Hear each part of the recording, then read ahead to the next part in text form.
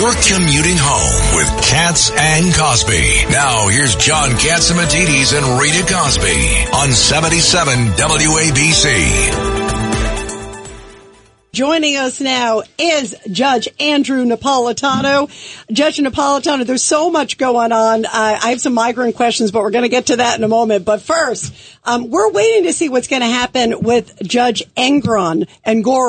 This is the one who is handling the business, the whole Trump organization. He was supposed to come down with his decision yesterday, and everybody was on pins and needles. Now it's delayed another day so far. It hasn't come down.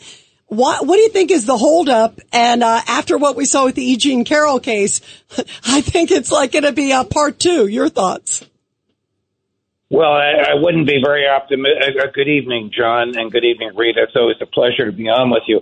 I wouldn't be very optimistic if I were President Trump in the case before Justice Engoron. So many of the decisions went against him, and the principle of which was the finding as a matter of law that Trump misled the banks as to the value of his assets. Listen, I think the statute is unconstitutional. I think the fact that there's no jury in there is unconstitutional. I think the fact that there doesn't have to be a victim is unconstitutional. All of those are appellate issues. Now, what's holding this up? It's very interesting what's holding this up. Justice Engoron appointed a very highly respected retired federal judge by the name of Barbara Jones as the monitor of this entity. Judge Jones delivered a report yesterday to today's Thursday, Tuesday, to Justice Engoron, highly critical of the bookkeeping methods of the Trump organization. She's now the boss of the Trump organization. We haven't seen the report. I have just seen snippets of it. Highly, highly critical. So I'm guessing that Justice Engoron wants to incorporate some of Judge Jones's criticisms of the Trump organization bookkeeping in his report. In his ruling, and that's why he's delaying it to tomorrow or Monday. I mean, my opinion, Judge, he seems like he's already made up his mind. It seems like he made up his mind. Remember, they decided even before the whole trial started. And I know Barbara Jones for a long time, and I'm really, really surprised that she would do that. Well, John, she is very highly respected. She is the guru in Manhattan of retired judges who are appointed as monitors. Now, I don't know what she found. Obviously, whatever it is, she's going to have to document it. And if Justice Engoron is going to rely on it, he should give the Trump lawyers an opportunity to comment on it or even cross-examine Judge Jones. Now, that has not happened as far as I know, so perhaps I'm wrong. And by the way, we have and Judge Weinberg's here.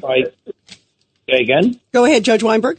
Well, let the judge finish first. Let Judge Napolitano. Yes, sorry, I thought you were done, Judge. No, he wasn't. Go ahead. I apologize. And I'm always happy to hear from my colleague, but maybe guess that this Barbara Jones report is the cause of the delay is wrong. Maybe it's just Justice Engoron needs more time to dot his I's and cross his T's. Let's face it, whatever his ruling is going to be scrutinized with extraordinary detail. Judge, good to talk to you again. Let me say I absolutely agree with you. I think it's an unconstitutional statute. These people are noticed. They did their own due diligence. There were warnings in the documents. There was no injury. There was no harm. This executive law they relied on is totally unconstitutional. You're right about the problem with the trial by jury. I know Arthur Engoron very well. I think he rushed to judgment on this. With respect to Barbara Jones, I know Judge Jones well also. I don't know if there's no injury and you have a defective statute, which is unconstitutional. I don't know why you need a monitor to say that this should be thrown out. And so my hope and my prediction is they do the right thing in this case and they throw it out on constitutional grounds. Ed Cox, you're in in the legal business. Do the monitors get paid a check to come up with a decision or a recommendation? The Trump organization. Yeah, any monitor gets well paid. Sure, it's a good job. It's a plum job, and she won't get hired if the judge in this case didn't like her. He didn't know what her ultimate decision would be. I think she knew what the ultimate decision would be. But her reputation is so stellar. The issue is on this case has nothing to do with future. I would hope so. I think she's a great lady, and Barbara's wonderful. But with all due respect to Engoron and to Barbara, what they did here was totally irrelevant because there was no injury. And how can you have a statute like this where there's no injury? And you and I, Judge Weinberg, you and I are in total agreement on that. But I don't think Trump is going to get justice until it gets to your colleagues in the appellate division. It's pretty clear which way Justice Engoron is going to go. For whatever reason, he's a Democrat, he hates Trump, in his own mind he thinks he's doing the right thing, whatever.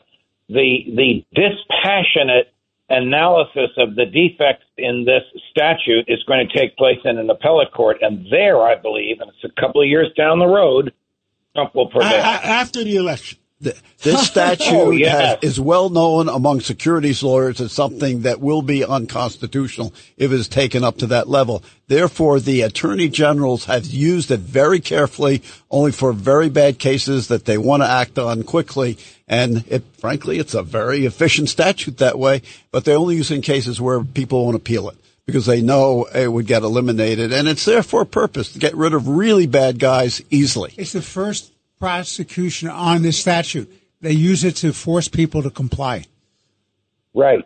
They threaten to use it in order to get you to conform your bookkeeping behavior to the way they want it. It's draconian. But I will tell you this, Judge, Trump's lawyers failed to make the where is our jury argument in a timely manner, so they waived that on appeal. They have many issues on appeal, but the absence of a jury trial, which is guaranteed by the Constitution, is not one of them. Question on appeal, which way does it go, federal or just up the state ladder? No, of course, right up the state ladder, and I think that 4 appellate division justices will eviscerate Justice Engoron. Engoron, your colleague former colleague, was appealed 5 times interlocutorily, fancy phrase for in the middle of the case. All 5 times he was reversed by different panels of the appellate division. I don't think he's in good stead with them. Is this before or after they have the new justice in Albany? Ed Cox, well, that's a question. What's happened at the Court of Appeals, the highest court in New York State, which clearly the chief judge was put in a very corrupt manner, muscled in by the state Senate, very unusual, and his predecessor was muscled out, especially to get a quote-unquote progressive judge as the chief judge. And the honest judge in Southampton wasn't allowed to take that position. Exactly. What was his name? The honest judge in Southampton. LaSalle. Yeah, LaSalle. An honest guy that deserved that position. The state Senate shot him down. Presiding justice said, guys, we're running out of time. Right. Yep. We got to go to a break, Judge Napolitano, we got to go to a hard break. Thank you for coming on. And thank you, Judge. For telling the truth. It's always a pleasure. I love you guys. We love you. Thank you.